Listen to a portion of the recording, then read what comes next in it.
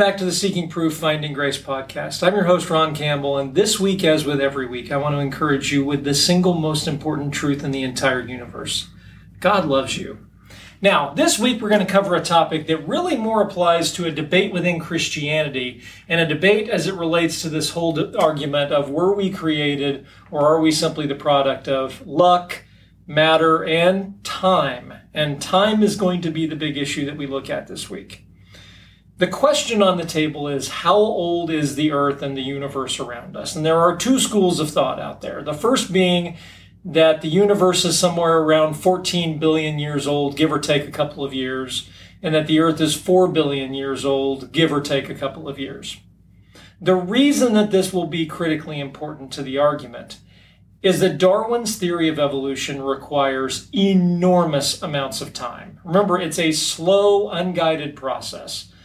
Well, a slow, unguided process, in addition to needing enormous amounts of luck, is also going to need enormous amounts of time for trial and error to do its thing. So when I say the combination of time, matter, and luck, time is critically important because the component of time in all of this is how much time do you have to give for all of these things to accidentally just happen. And the importance of this can't be understated. You know, the clock is ticking on this question. Sooner or later, the sun that we all need to survive on, and it's been springtime around here lately, we haven't seen much of it, but sooner or later, the sun is going to eventually grow cold and die.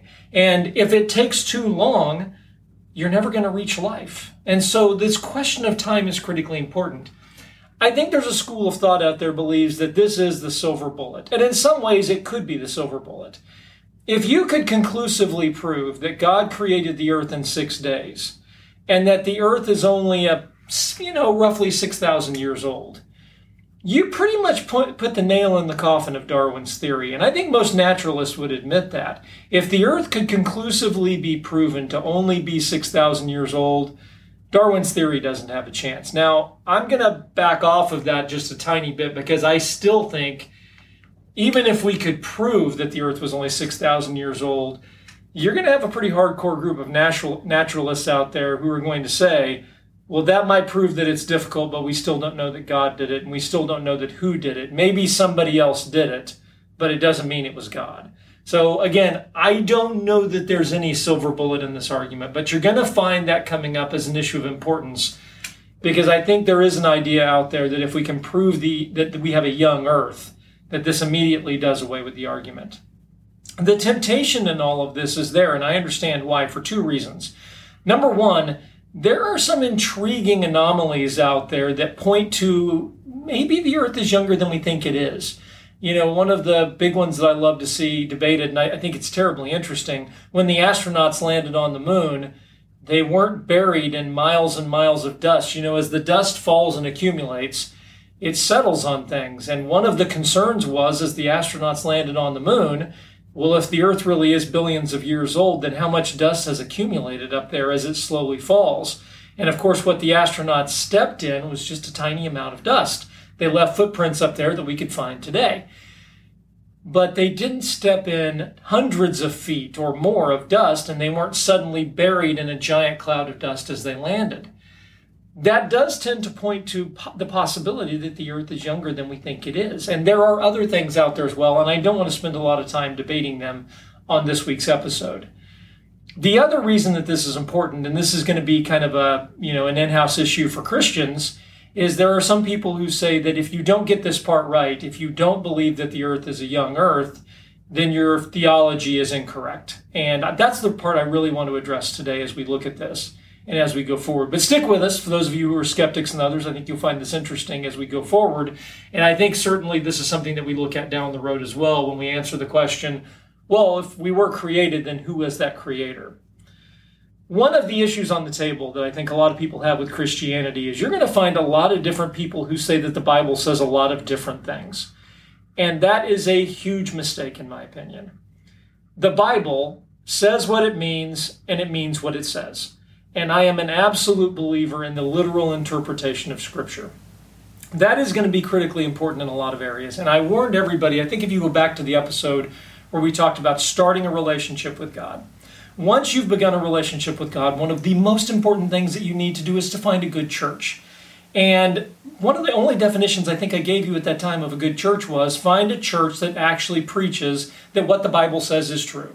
Because anytime you find somebody who says, well, the Bible says that, but the Bible really doesn't mean that, you have to start wondering, well, what do you actually believe about what the Bible says? Because if you take the book and you thumb through it and you say, well, I believe this page is correct, but that page isn't, then you end up with someone's own theology and their own philosophy, and that's a really dangerous place. So if you're looking for a good church, one of the main definitions of a good church is a church that teaches the Bible, a church that teaches that the Bible is true. One of the big things we're going to get into as we look at supposed contradictions in the Bible and things like that is just reading what the Bible says and taking it in context. You remember, we tried for the first 13 episodes of this podcast to put some context around this journey. So when I say I believe in the literal interpretation of Scripture, there's obviously a small caveat to that. There are times when Scripture is not actually being spoken literally. There are times where Scripture speaks figuratively. Let me give you a couple of examples. John chapter 10, verse 9. This is Jesus talking. It's in red in my Bible. I am the door. If anyone enters by me, he will be saved and go in and out and find pasture. Do we literally believe that Jesus is a door? No. Clearly, Jesus is talking figuratively here, okay? So do I believe that Scripture should be taken literally? No. That it's not meant to be taken literally, and clearly I think everyone could understand that. Revelation chapter 12, verse 3. And another sign appeared in heaven. Behold, a great fiery dragon, having 7 heads and 10 horns, and 7 diadems on his heads. And his tail drew a third of the stars of heaven and threw them to earth. And the dragon stood before the woman who is ready to give birth, to devour her child with a capital C, that's Jesus, as soon as it was born. And she bore a male child who was to rule all the nations with a rod of iron. And her child was caught up to God and his throne. Then the woman fled into the wilderness, where she has a place prepared by God, that they should feed her there 1,260 days. Okay, this is Revelation. This is the height of the tribulation. There's an enormous amount to that scripture. Is that scripture actually talking literally that there was a great fiery dragon and that there was one single woman and one child? No, that's not, and it even says that. Another sign appeared in heaven. This is symbolic, and what this is describing as, this is Satan, the woman is Israel, the child is Jesus, and they stand, this is speaking figuratively. So clearly there are times that when the Bible says something, it means it figuratively. And it's very easy to determine when those times are. So we need to be a little bit careful when we're reading any book that the author is speaking, whether or not the author is speaking literally or figuratively. And the vast majority of the time, the Bible is speaking quite literally. Most of Revelation, literal. Most of Revelation is not to be interpreted figuratively or spiritually, or, anytime somebody starts moving things off, going, well, that's much more of a grand theory. No, the Bible means what it says, and it says what it means. And when you look at passages like this, it's quite clear, yeah, that's speaking figuratively. But most of the time, the Bible is speaking quite literally. But while that's the case, I think it's important to understand that we shouldn't read too much into the Bible. We shouldn't make the Bible say things that it doesn't say. Now, before we go any further, the reason that it is important that we understand that God created everything around us is this foundational understanding of your relationship with your Creator. I absolutely believe 100% that one of the reasons why we've seen Christianity in decline for the last, 160 years, is that Christianity has tried to embrace this squishy middle ground in between, well, we think evolution did a lot of things, but God might have gotten things started, and there's no real difficulty of believing in evolution and God all at the same time. I will firmly tell you that I believe in the fact that species do change over time, and we'll talk about evolution on a little scale and evolution on a big scale down the road as we do this. Can you breed different types of dogs or different types of horses? And this is where, again, Darwin painted such a good picture. Yeah, you can absolutely see selective breeding at work where someone can take a breed of sheep or a breed of dogs or a breed of horses and they can refine them and they can get different types of things out of them. I don't think there's any normal dogs left anymore. Everything is a doodle. Everything has been bred with some sort of a poodle to come up with these exotic dog breeds of all these different kinds. You can see that, and that's where Darwin made such an enormous point with his theory. What Darwin wasn't ever able to do was to connect the dots between a sheep, a dog, a whale, some moss, a tree, and the rock that's laying out in my yard. Darwin can't make that connection between all of them, and that's where we get into real difficulties with his theory. That having been said, I won't go any further down that rabbit hole. It's important that you understand that your Creator was the God of the Bible. In my opinion, again, we're going to talk about who that Creator God is down the road. I'm jumping too far ahead when I make that statement. But understanding that God created us is foundational to your relationship with God. And as you start to weaken that by allowing all of these other theories in and going, well, maybe God didn't do as much as I think he did, that's the real danger in this. That's the real danger in not standing strong and saying, no, the Bible's quite clear that God created us, and the scientific evidence that we see around us supports that theory. That is critically important. But is it critically important to take a very dogmatic view that the book of Genesis in chapter 1 describes that the earth was created in exactly 6 24-hour periods, and that there's nothing else there in this process, that the beginning of the universe began on day 1, the universe finished up creation on day 6 with humankind, and then recorded history began going forward? Is it dogmatically important to believe that? And more importantly, does the Bible say that? And my contention is the Bible doesn't say that. And so no, for that reason, because you cannot clearly read that into the Bible, we shouldn't attempt to force that into the Bible. Now, I'm going to give you a couple of reasons why. And again, this is probably going to be, I've said before, I'm making naturalists angry. This will be my opportunity to make some of my fellow Christians angry who believe in a young earth. Let me give you a couple of reasons why I think it's important that we don't try to read that into the Bible. Reason number 1 is the creation of the angelic order. At some point prior to us, the angelic order was created. Why this is important is 1/3 of the angels fell when Lucifer fell. The first sin did not happen in the Garden of Eden. The first sin, if somebody ever asked you a Bible trivia question, what was the first sin? It was not eating of the tree of the knowledge of good and evil in the garden.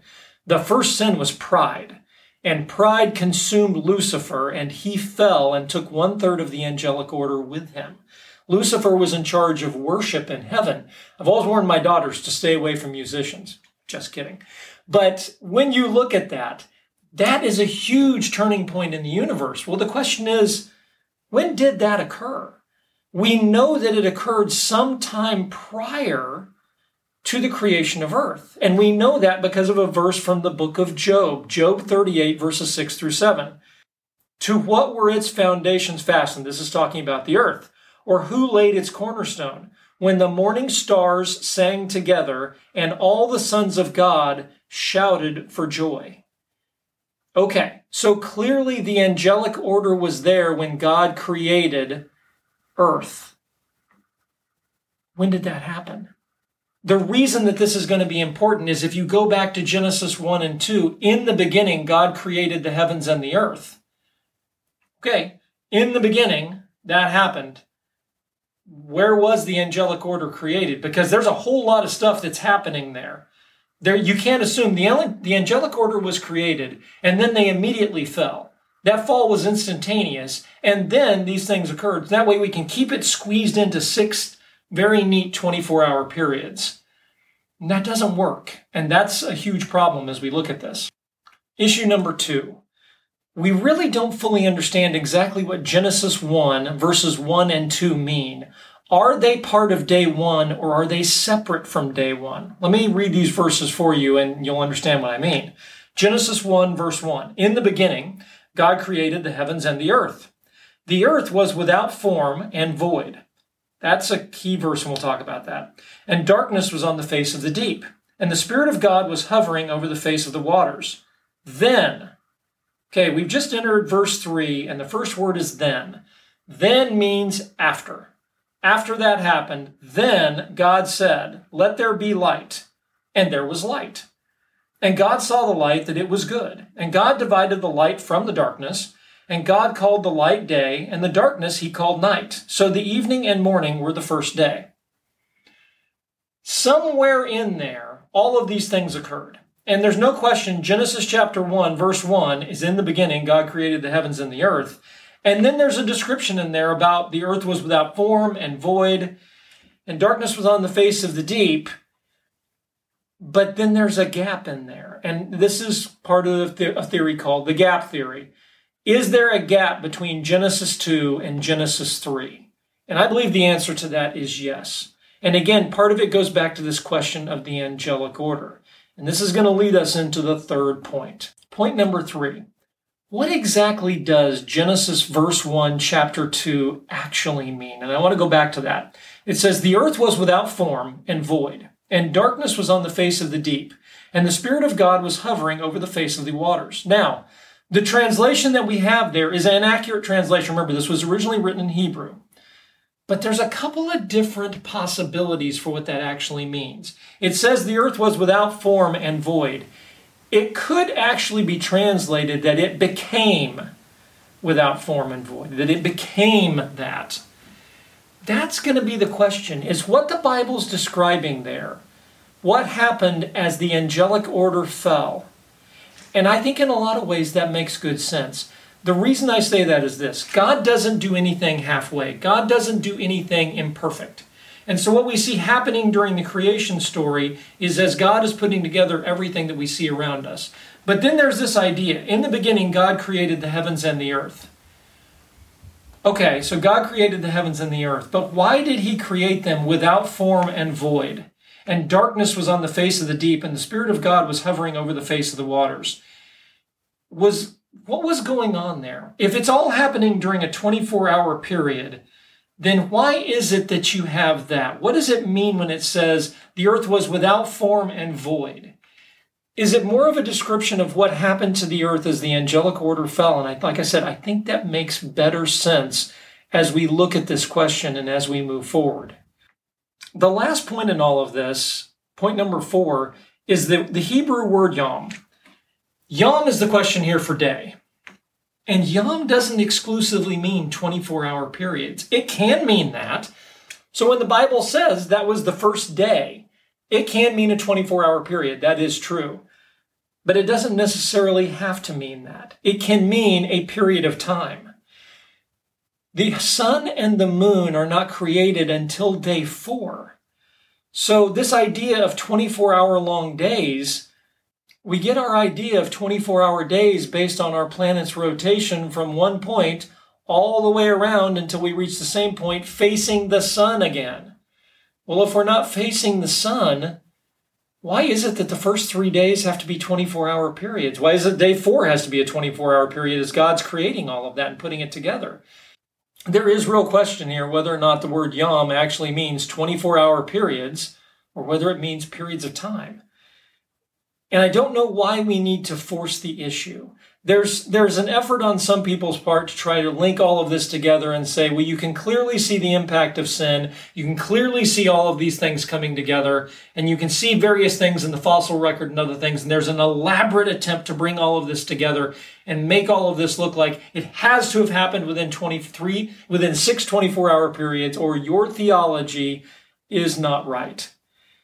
And I think there's good reason to question whether or not the Bible absolutely says that. There are questions out there, and there's no question, again, in my mind, there are some interesting anomalies out there that we look at that could bring into question whether or not the earth is actually 4 billion years old. But in the end, I think we have to ask the question of ourselves. As we have this internal debate as Christians, I think it's terribly interesting, and I think it's interesting science to look at. But when we look at this and we bring this forward and we absolutely say with certainty the earth is exactly 6,000 years old, give or take a couple of days, we don't really know that. And the Bible doesn't exactly say that. I believe in the literal interpretation of Scripture. I absolutely do. And if the Bible clearly said the earth is 6,000 years old, period, done, end of story, because the earth was created specifically in 6 24-hour periods. Okay, I'm on board. And I absolutely believe, could God have created the earth in 6 24-hour periods? Yes, he could have. A timeless God, an eternal God, could also just as easily have created the earth in 4 billion years, in the universe in 14 billion years. I don't know what his recipe book looks like. I don't know how long God felt like he wanted to put things together exactly right to get us to this place. Can he hit the fast forward button and just kind of zip through it? Sure, he could. I mean, as God's putting everything together, do I believe he could have done it in 6 days? Sure, no question. But he also could have absolutely done it in 4 billion years. He could have done it in 4,000 years. He could have done it in whatever time he wanted to. The critically important part, as you look at that foundation of your faith with God, in my opinion, is that you absolutely need to recognize that you were created by our Heavenly Father. That's what's important in all of this. That's what foundationally needs to be in there. So if one of the things that you're struggling with, well, I believe in that God created us, but I have a really hard time believing in this idea that the earth is only 6,000 years old. It's okay. I mean, I think there's good reason to question whether or not that's exactly right. When I look back at what the Bible says, I have questions about when did the angelic order fall? Because if the earth is only 6,000 years old and everything that we have in the Bible is exactly everything that was, and I think to a large degree, in many cases it is, there's nothing in my Bible that tells me when the angelic order fell, and yet that was an absolute critical event that occurred. So how do we know? And when we look at that, I think there's good reason to raise that question. So again, we're not going to make the Bible say more than what it says. We're not going to read into it more than's there. But it's also critically important to understand what the Bible says is absolutely correct. Did God create you? He absolutely did. Did God create everything that we see around us? The universe, the earth, the moon, everything around us? Absolutely, he did. No question about it. But I think we need to stop there and stop short of reading into the Bible things that I don't know that it necessarily says. I want to thank you so much for joining us this week on Seeking Proof, Finding Grace. As always, you can find us on our website at prooftograce.com. You can reach out to us with questions at prooftograce@yahoo.com. You can also find our podcasts on Apple, iTunes, on Spotify, where we'd love it if you'd follow us. And of course, you can find our YouTube channel here, where we would love it if you would hit that like and subscribe button. I want to thank you for joining us this week, and I look forward to seeing you next week. Thank you so much. Bye-bye.